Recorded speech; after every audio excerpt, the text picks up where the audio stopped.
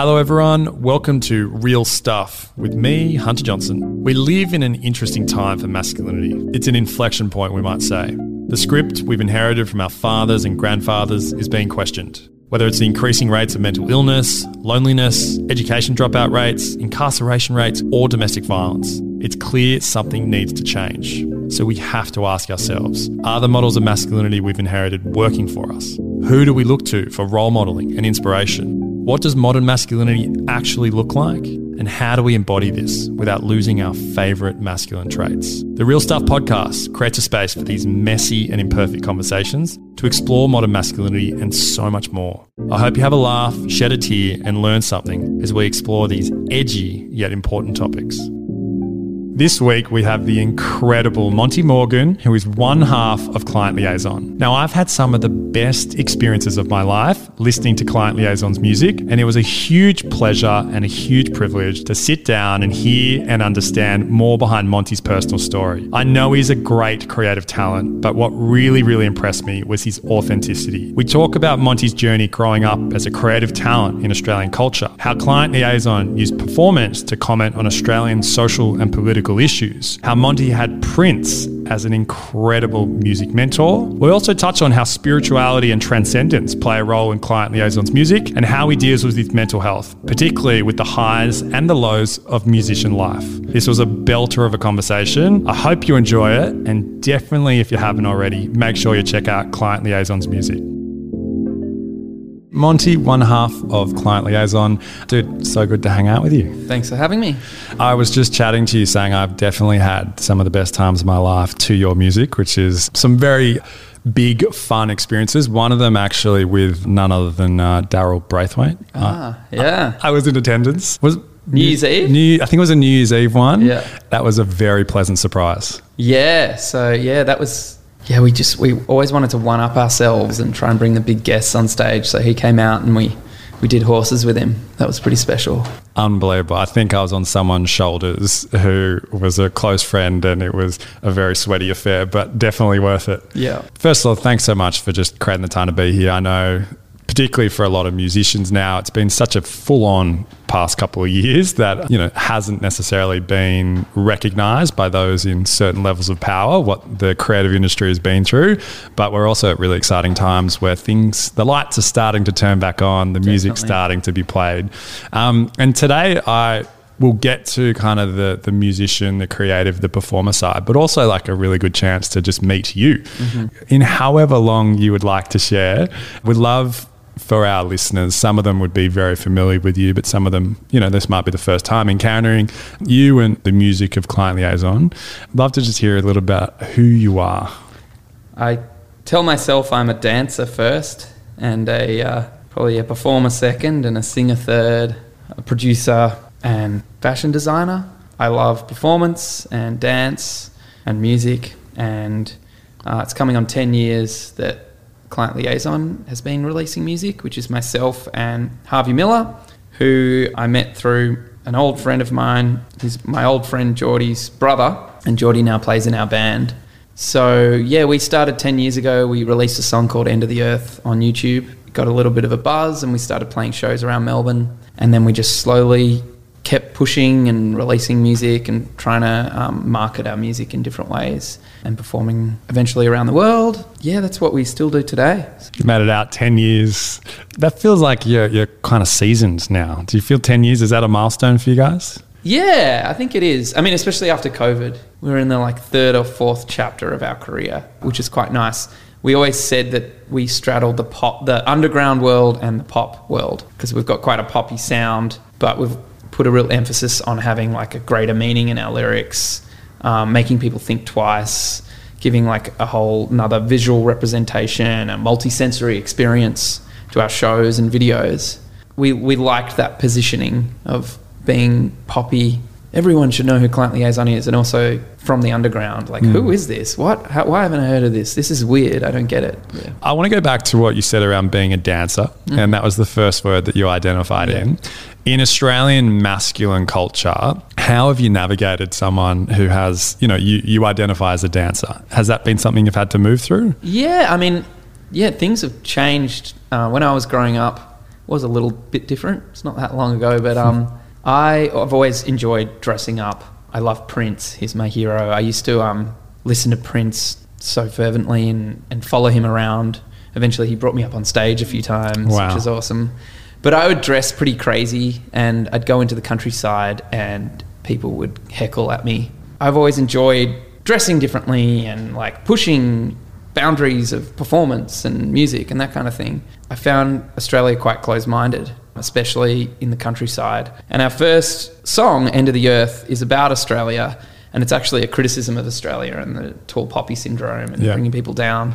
We ended up making a music video that celebrated Australia, so it had like 2 layers to it, which is actually quite nice. Because then once we actually started performing and people started cheering, the script flipped in my head. It's like glass is half full. Like, this country's amazing, and actually it celebrates difference and celebrates creativity. You've just got to really put it out there and make your stand.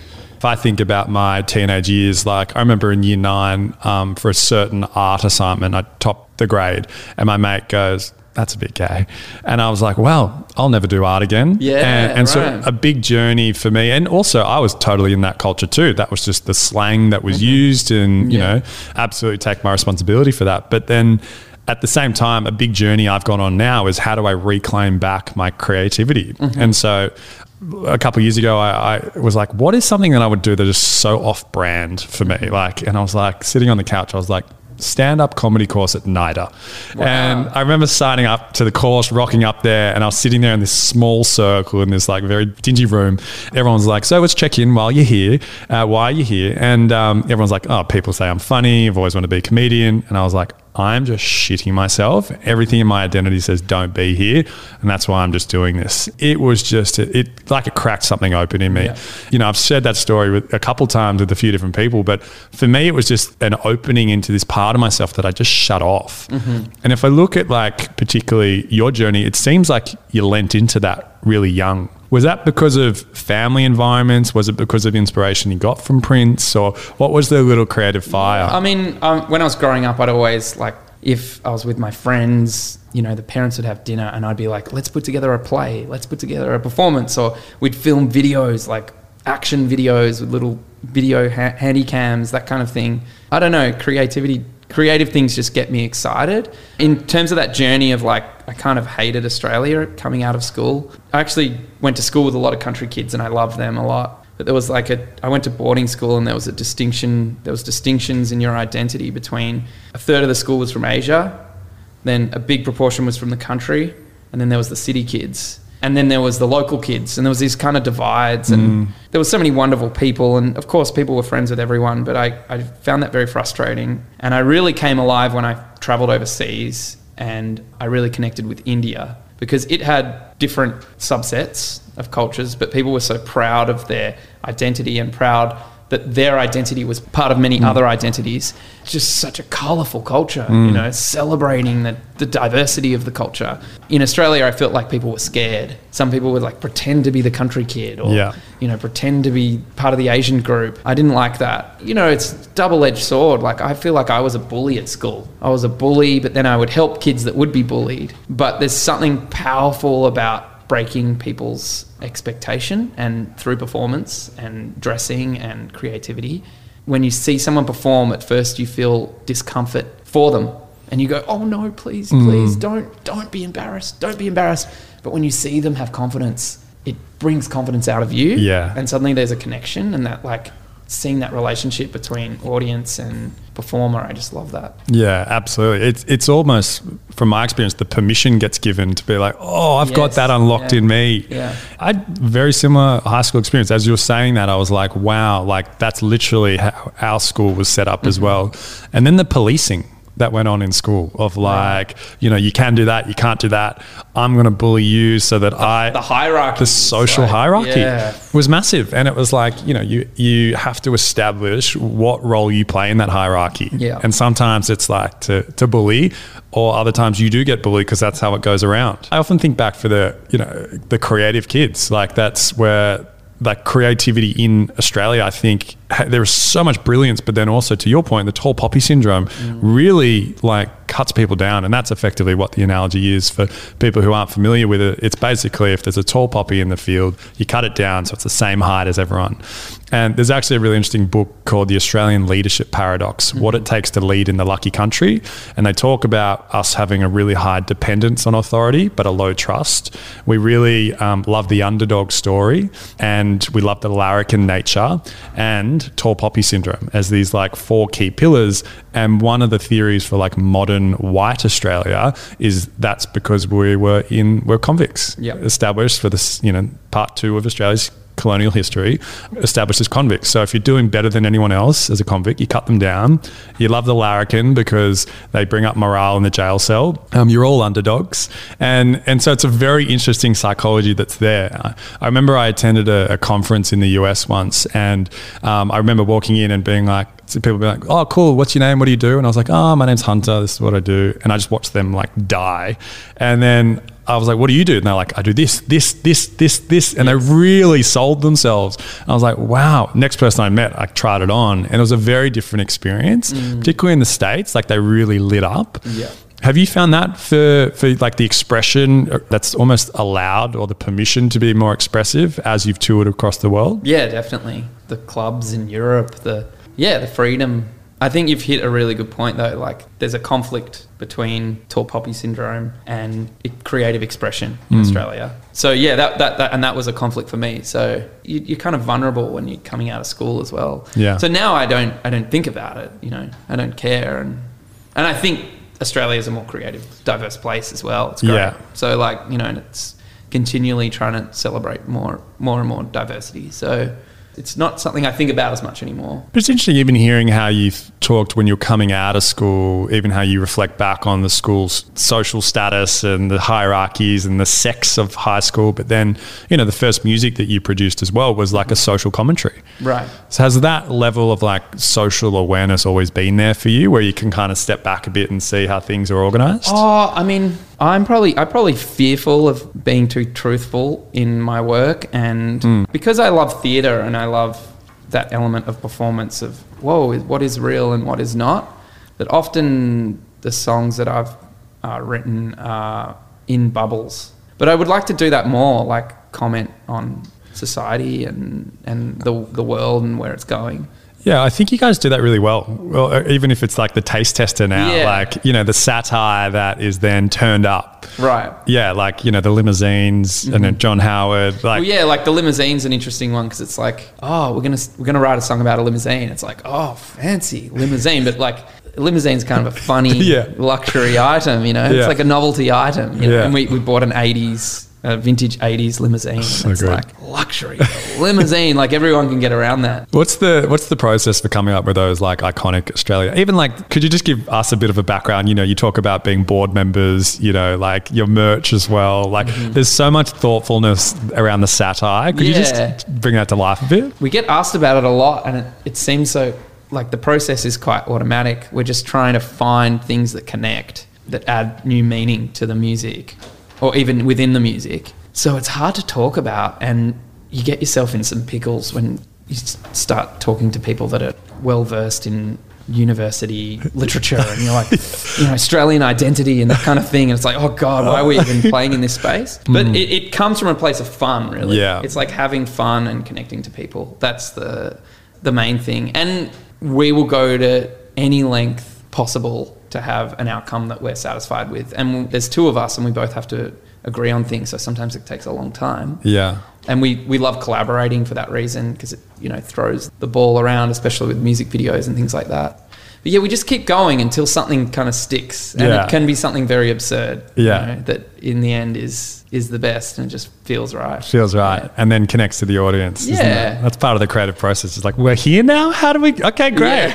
Yeah, that's good. It's like, let's give champagne. Let's give oysters out during our DJ set. Like, that's great. Or like, what about I change my shirt during the DJ set and iron a shirt on stage, because I want a fresh press shirt because I've been dancing too hard, It's like, cool. It's so good, because it is purely brilliant and creative, but also it becomes like the talking point, or one of the talking points from the performance too. Yeah, because people listen with their eyes first, Yeah, you know, yeah. they see, they get pulled in by their eyes. And so when we were starting out, you'd be on this shitty little stage and we'd bring our own smoke machine. Yeah. And we'd go straight to the lighting console. Like, forget the sound check. We need the lights to be right. Oh, can we turn the house lights on and then off? Then people arrive, so it jolts them or something. Yeah. You know, like any way to stand out. Oh, so good. I feel like sometimes people take that for granted. Like first of all, the grind. It's what do they say? Like the long road to overnight success is, you know, they just see the big performance now, but it's like literally go back in time. You're doing the admin and the ops and the logistics required. Oh yeah, we were on the catering. You know, we would do everything. We've done everything, which is really fun. It's like really nice to be hands on, but also use, you know, big crews or go to big studios, but also just do everything yourself. It's like really empowering. It's great. It's just like in the end, it's about having fun for us. So something that gets us excited. As someone who's been in the audience multiple times, I can feel it, you know, and like cool. even now, how much you light up talking about the creative brilliance in it is just, it's really special. Yeah, when we were starting out, people would just hide behind their instruments, especially in Australia. Like you go to the States and the bands are like, whoa, they're like crazy outfits and like really performing. And it's like, Jesus. But here it was like, no one's doing anything. They're just hiding behind their instruments. You know, it's like, oh, it's cool. And everyone's like, yeah, it's cool. It's like, yeah, but you're not engaging. You're not connecting, you know, you're not making people think. Yeah. Oh, there you go. There's often you hear so much about feeling in music, but then also making people think, I think is a very interesting point as well. Another day is here and you're ready for it. What to wear? Check. Breakfast, lunch, and dinner? Check. Planning for what's next and how to save for it? That's where Bank of America can help. For your financial to-dos, Bank of America has experts ready to help get you closer to your goals. Get started at one of our local financial centers or 24/7 in our mobile banking app. Find a location near you at bankofamerica.com/talktous. What would you like the power to do? Mobile banking requires downloading the app and is only available for select devices. Message and data rates may apply. Bank of America NA, member FDIC. In all your kind of performances, are there any kind of standout, I know it's a hard question, but moments or performances where things have just like almost been like a spiritual experience where you've just gone, hoofed? Yeah, I mean, that transcendental feeling is, it's often there. It's nice when you feel, you know, you have the audience in the palm of your hand. Yeah. That connection. And it's even better when you don't have them at the start. They're unsure. Yeah. And then you see their faces and they light up and then they just start dancing and let go themselves. But I just say the biggest. Yeah. You know, because it's such a rush. You always want it to be bigger and connect with more people and get a bigger rush yourself. Yeah. It's a drug of a kind. So, I mean, Splendor in the Grass with Tina Arena a few years ago, that was pretty magical. Most shows, they kind of start with a high, then they go up and they have to come down. Yeah. You know, people just have to have a breather. Yeah. Our down point was Tina Arena coming on stage. And so it just never went, it never came down. Yeah. It just kept going up. How do you, because in the human experience, if we go up, to your point, you have to go down. How have you navigated that? Even as someone being a performer, like, I can't believe I'm about to reference this, but I also can believe it. I remember watching the Lady Gaga documentary on Netflix, and she talks about being on stage, 100,000 people screaming out to her name, to then going back to a hotel room and she's by herself. Yeah, yeah. Have you had to navigate anything like that with these big peak experiences that then you drop back down into kind of yourself? Of course, yeah. It messes with your sleep, your psyche, your ego, you know, family life, you know, because it's an absurd proposition that all these people are like, oh, you're amazing. Yeah. It's like, what? This is some character I've created. You know, this is not me. So, and also music is so tied up with momentum. If a band has momentum, then doors start opening, start creating more momentum. Oh, we'll get bigger, you know. Oh, it's like, it's a consumerism of a sort. Yeah. We'll consume more and then we'll get bigger and then, you know, and COVID's really, you know, we've had some troubles and COVID hit and then it's like, wow, it's a wake-up call. We come and do it now and like after a while it's like, oh, you know what's good for you. And you can have a dabble of ego and a dabble of party and, you know, and still do the like, still be naughty, you know, like in inverted commas, and, you know, still let loose and it is hard to stay grounded. I get caught up in like, because I take the work so seriously. Like I just think of our last show last weekend, our sax player put his flute on the table where I get I do a costume change. I was like, don't put your flute there. And he's like, I was doing it because of this. I was like, don't put your flute there. And it was like, there's so much tension. It's so like, it's palpable. And then you finish and you're like, yeah, and you hug and it's awesome. A lot of the time you're just trying to deal with the chatter of your mind, which we're all trying to do, you know? Yeah, but I think also to your point there, like it is absolutely like a peak experience moment where your senses are so alive and alert and the adrenaline is flowing. And in that moment, particularly when you're performing, like every minute feeling you're in almost alignment and like flow with. And so having the flute there is fucking annoying. It's like, just don't do that. Yeah. And so that's an interesting kind of point is amongst like having to be on and in front of so many people, no doubt there are conflicts inside of the team and or the band and the crew around it. How do you navigate conflicts when it's all about like being on and looking all happy, but then you got to run an operation in the background? Yeah. I would say don't take yourself too seriously, but I do that. I can't help it. So, communication, you just periodically, when it's hard to communicate, that's when you need to the most, when you feel that there's tension and you don't want to talk about it, that's when you do.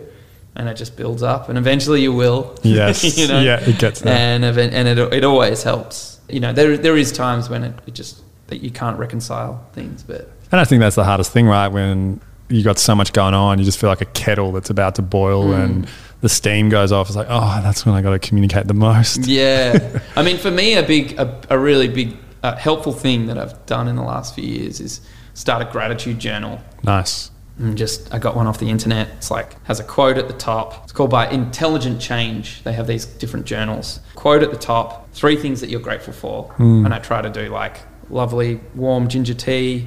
Then I say, oh, this beautiful house I'm in, and then our audience that come to our shows and cheer. That's amazing. And then it's 3 things you'd like to do today, and then a daily affirmation. I am a singer, writer, because I don't believe I'm a singer. I'm like, I'm not really a singer. I'm not really a musician. Yeah, it happens to all of us. And then at the end of the day, there's a little section that says 3 things that were great that happened today. It really helped me shift my mind. I take things so seriously. Just seeing the things that aren't right, being a perfectionist. Yeah. You have turmoil from that mindset. So just opening it up and having some gratitude and trying to give more in your mindset. So good. The gratitude itself from a psychological point of view actually does start to rewire the chemicals in your brain because you slow down, you become more present and you think about the opportunities that are in front of you opposed to just the autopilot, everything's getting faster and quicker and I need more, or the consumerism culture. But then also the ritual of doing that too, to your point, like the discipline of sitting down and doing it. A big, I think, gateway for my mental health journey too was learning how to journal. And I remember at the beginning I was also sounds like a bit of a perfectionist and I was like, fuck, what am I going to write? Dear diary? Who's going to read this thing? Fuck.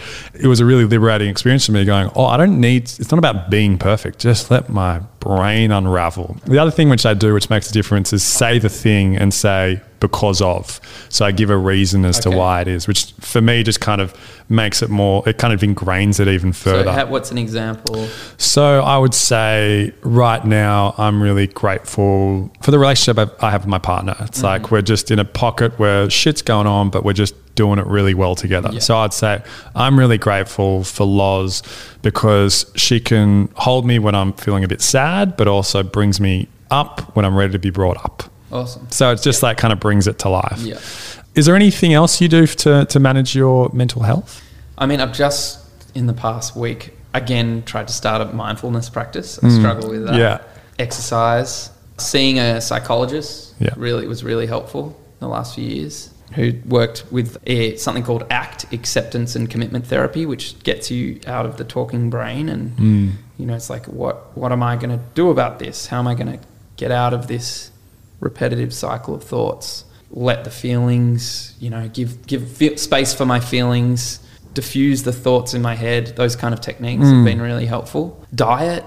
Yeah. I mean, I've tried it all, like when your game is so linked to your thought process, when your work is so linked expression, you know, trying to, and writing a song for me is not an easy process as well. So, you know, psychedelic drugs, you know, things like that have opened my mind in different ways. But, you know, that can be abusive as well.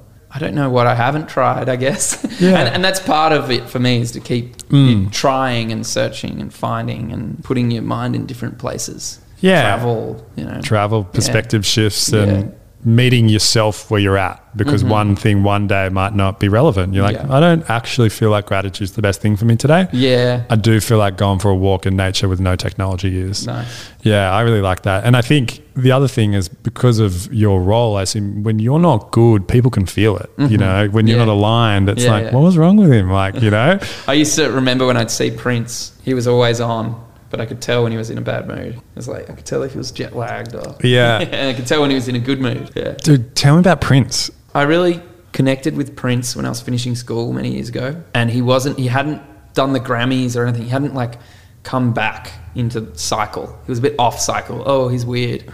I get very obsessed with artists, and I like to listen to their whole discography and look at their journey and how they make it. And with Prince, it just didn't stop. Just like this album after album after album, and side project, there's like 4 albums a year. It just doesn't end. And I came across an album called The Rainbow Children, and it was his latest album. And it's like a little known jazz, Jehovah's Witness, funk odyssey album. And it turned into my favorite album. It's a very bizarre, long album. Very instrumental based. I was like, what? He's still doing this? Okay, I got to keep following him. So then I started following him on the forums and collecting bootlegs and the fashion, the films. It just didn't stop. And then I started seeing him live, and when he'd come to Australia, I'd see multiple shows, and every show would be different. And he invited me up on stage. Did that just happen? Or it happened on the 4th show that I saw him. Although there was, at the time, it was you could be part of his music club. Cool. And he'd invite you to the sound check. So there'd be like 40 people at the sound check. Sick. And then if there was an after show, you got to go to an after show. So sometimes there's 3 shows in a day. It was like hard to keep up. And I guess I stood out, and on the 4th show, the crowd just wasn't vibing in Sydney, and he picked me out from 15 rows. And I was like, oh, I could like feel like he was looking at me, but like, you don't actually realize until you get on stage, you can see everyone. And he picked me out on the like 5th song. And he's like, what's your name, man? Monte. He's like, you know what to do. Don't you let nobody bring you down. And I just started dancing. So good. Yeah, and then I stayed on stage, and his wife was filming me on the little handycam. And it was fun. I was like crazy high. And then you fall down like depressed. Like, what am I doing? I'm a Prince fan. A few years later, I was traveling to Cuba and with some friends, and on the way, I went to Las Vegas. Ended up on the way back. He had his own club there. So you'd see him play in his club, and then he'd play in his restaurant afterwards. Cool. And he brought me up on stage then. And then a 3rd time in Australia, he brought me up on stage in Melbourne. By that stage, I had released some music and was doing some shows. And I was like, this is not my end goal in life to get on stage with Prince, you know? Because like, when you're that much of a fan and it consumes you. I mean, I would walk around with burnt CDs in my backpack. Wow. Handing them out to friends. And everywhere I would go, people would play Prince. Like, wow. I was like the Prince guy. You're the Prince guy. And people were like talking about like acoustic albums and bootlegs and like, oh yeah, I found this. And everyone was talking about Prince. It was great. We were also into like craft work. There's a few other things we were into, like we'd dress a certain way, and like, there was a few friends making art. It was a cool time. Yeah. But I was like, okay, I've just gone too deep here. Like, I've OD'd on Prince. Yeah, I need to do my own thing. And I was like, but do my own thing? Like, I like Prince. This is ridiculous. I can't do anything near Prince.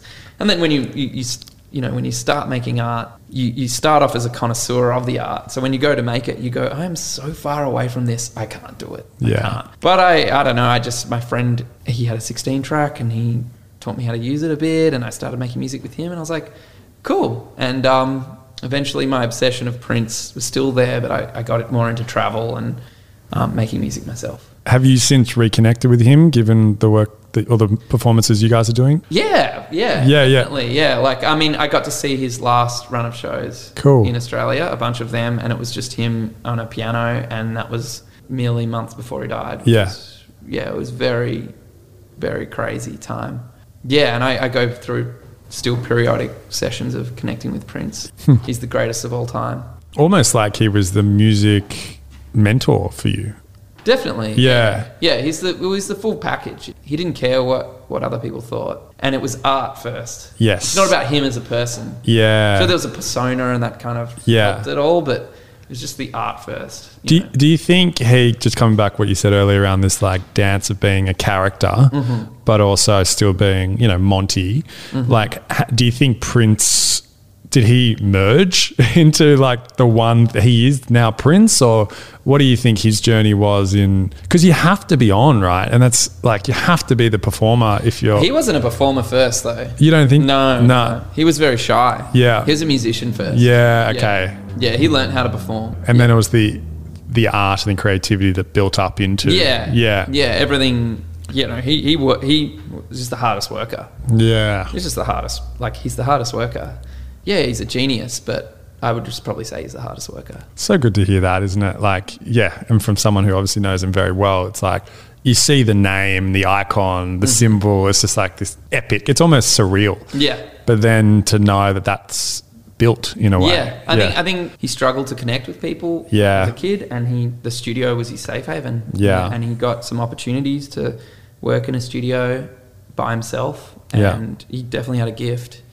But he worked very hard. I mean, the best thing I learned from Prince is to film your shows and watch them afterwards. The first time I saw our show, we were doing some supports, some very early shows, and I thought I was shit hot. Everyone was like, "You're amazing. Wow, this is so great. You guys are so different." I was like, "Yeah, we rock." Someone filmed the show and I saw it and I was like, "Oh my God, that is embarrassing. I'm so bad. My voice is out. My dance moves are out. What am I doing here? This is horrible." And so from there I was like, I've got to improve my game because I'm not proud of that. Yeah. So yeah, we film our shows and watch them back. That's the best way to learn. You're the best critique. So yeah, you're always your harshest critic too, right? Yeah. And you know what needs work. Hey, what did you think? Right now we're introducing magic into our set. So there's like flames and lights and stuff. So good. Hey, did you see the flames? They're like, what? No, like flames? They were chatting to their friend. Yeah, exactly. Going to the bar for another drink. Oh, come back. I want to come back as well because I think Prince enters into this category too, but also what you said around this element of like transcendence when you're on stage. Yes. Can you just bring that to life? What do you mean by that? Well, you're in the zone, that's for sure. And the zone for you, like, because some people never have this experience of like, first of all, being on stage, but second of all, owning it as well. Yeah, so, I mean, I remember you were saying you were nervous. You had a big talk. Yeah. Nerves are a good thing. That's the first thing. You just got to, nerves are there to help you perform. Yeah. To increase your, sensory experience. Too many nerves, you're just going to be frazzled. And too little, which happens to me sometimes, and you don't care. Yeah. But if you've got that right amount of nerves and then you feel the silence between you and the audience, there's this kind of magic air between you. You feel the vibrations between you. When you've got that there, you manage to capture that, because sometimes you're just performing, you're just doing your thing, nervously doing it. And they're watching you and you're settling in. Yeah, hopefully there comes a time where they relax as well, because it's a symbiotic relationship. So they both relax, and then the air between you becomes like special sacred ground that information is travelled over. And often it's errors that make people relax. You're all perfect. I do a mic trick and I drop it and then I laugh and then they're like, "Oh no," but then you keep going. Yeah. Oh, he doesn't care that he made an error. Okay, let's go. And then from that point, the zone is like ripe. And everyone gets in the zone all the time. You do it reading a book. People think the zone is so special. The song just came to me. No, you were just in the zone and your subconscious was working. And you were just flowing. Channeling something. You're just flowing. Like, we flow all the time. And some people access it quite easily and some people struggle. I think it is transcendental. Like, it is pretty magical. I remember the first time we played a festival and I was like, this is where I belong. This big stage, this big energy, there's more people, there's more reason to look and not miss out on something, you're not going to miss the flames because this is everyone's watching. I need to watch. And being at the center of that's pretty cool. Wow. What is that like? It's quite humbling, actually. I think you think it makes you go, I'm amazing, but you realize so much could go wrong, and so in embracing that potential of something going wrong is like kind of good. Well, it comes back to what you said around that, like if you do stuff up. My experience with not nowhere near yours, but is being on stage as the audience reacts to how you react. Yes. Yeah. So yeah. if I panic, they panic. Yeah. But if I laugh, oh, he's a human. Yes, you know? Yeah. My first experience with that was year 6 Canberra camp. Our school went to Canberra. We had a fire on the hill one night, and it was like, we get to stay up late tonight. We had a fire, and they had stories and maybe songs, and then we had to walk down the hill from the fire, and it was in pitch blackness through a forest.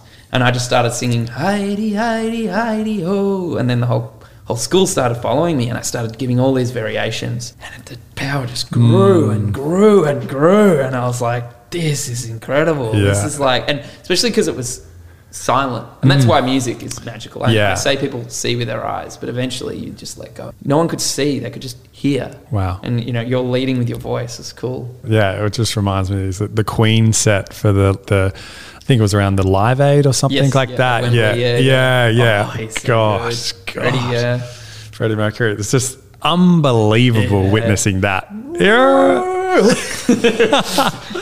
And like just that whole narrative of where he'd come from, the band, the challenges, but then that iconic performance. Yes. Well, although the film just stuffed with the narrative to make it more dramatic. Hollywood. Yeah. Which, I don't know. That film. That doesn't sound like Hollywood at all. That film has its problems. Especially as a musician, because you see like the roadies sitting on the amp going, yeah, this is awesome. It's like, nah. That does not happen. No, it was like just too clean. Too clean. Yeah. I reckon there's a few movies that represent things a little bit like that. Yeah. Matt, I want to talk about like obviously the travel comes into it, like these big experiences, you give so much energy outwardly. You've also got to take care of yourself. How do you navigate your family life alongside this like kind of pretty big responsibilities that are in front of you? Yeah, not always successfully, I guess, because it's like you're tired and irritable and not there and not helping. It's been nice during COVID to stay home. It's also been nice saying no to things. We have a bit of that luxury now. It's like, nah, we're not going to Europe. Like we're not going to stay home. We're going to do those gigs. They're nice. They'll pay us. We're not going to like push ourselves. But I don't know what advice I have for that. Like, helping. Yeah, I mean, I'm just very fortunate. My family's very loving, and my wife is incredible. But my art I don't, represent my family in my art. You know what I mean? There's always a distinction there. So I think it would be a lot harder if it was part of the persona. I don't really create content on social media unless it's necessary. It's advertising, and I get it. I'll do it. Unless it's art itself, it's an opportunity to create art. And I think. Yeah, I can't daily vlog. I couldn't do that, No, I think it's just finding a sweet spot, right? Isn't it? It's like, if you've got limited, I always think about, you've got limited fucks to give. Where do you want to give your fucks? Yeah, it's like, for you, if you want to channel that energy into the performance or the creative process for the new ideas around magic or whatever, like fucking do that. Yeah. I think that's important. It's very easy to get led astray. And comparing yourself, especially on social media and that kind of thing. I need to be DJing at that festival. It's like, what? Totally. Yeah, I want to do magic. How many people were in? It was 450 people in Gosford last Saturday. I did some magic. That was cool. And probably only 100 of them actually saw the magic. But they had a good time. Yeah, they had a good time, and I did as well. And I want that magic to be even better next time. Yeah.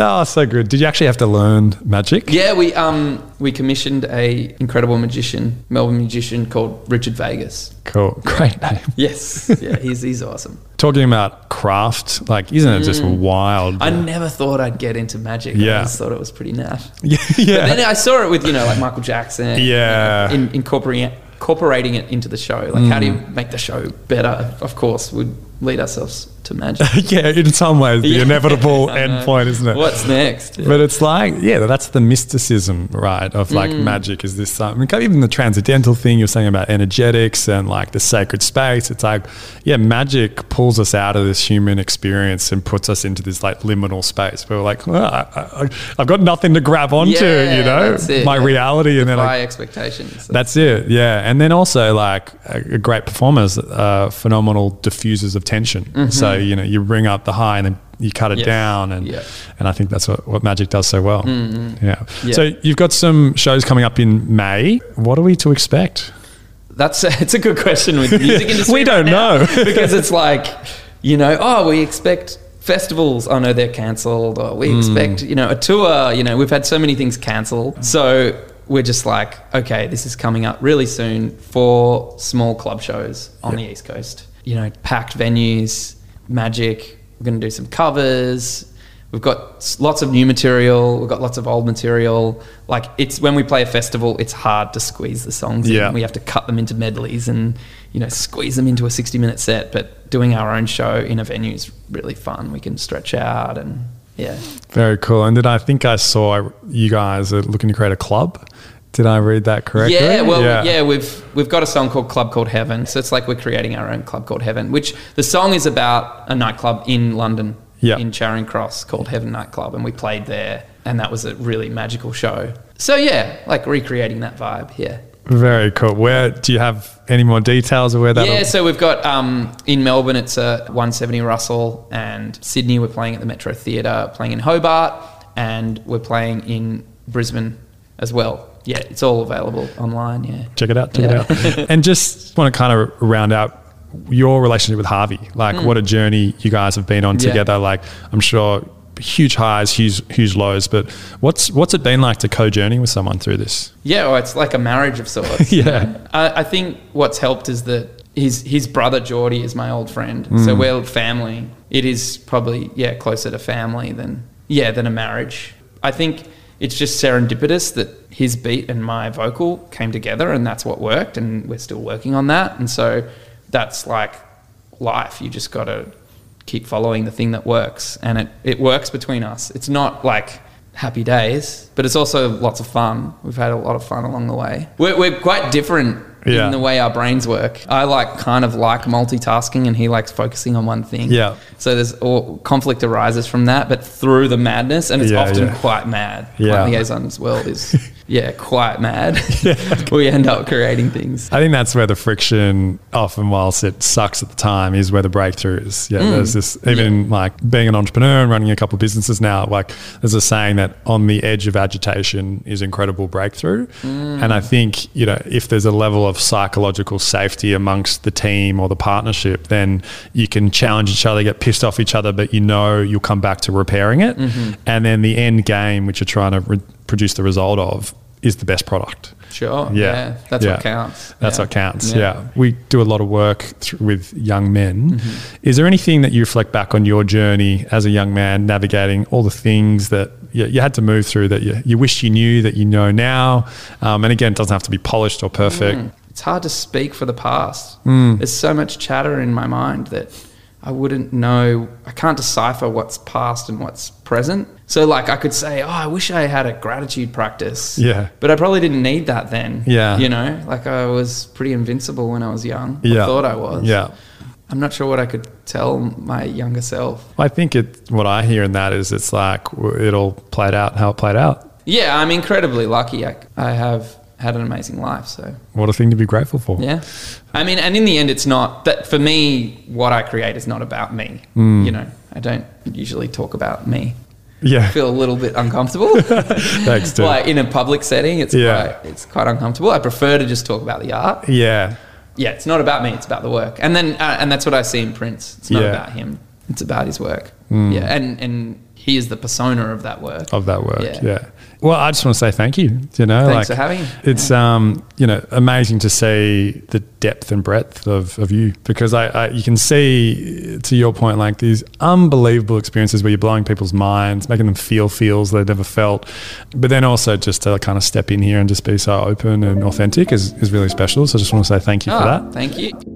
Thank you so much for listening. If you enjoyed the podcast or got some value out of it, we'd love your help to grow this thing.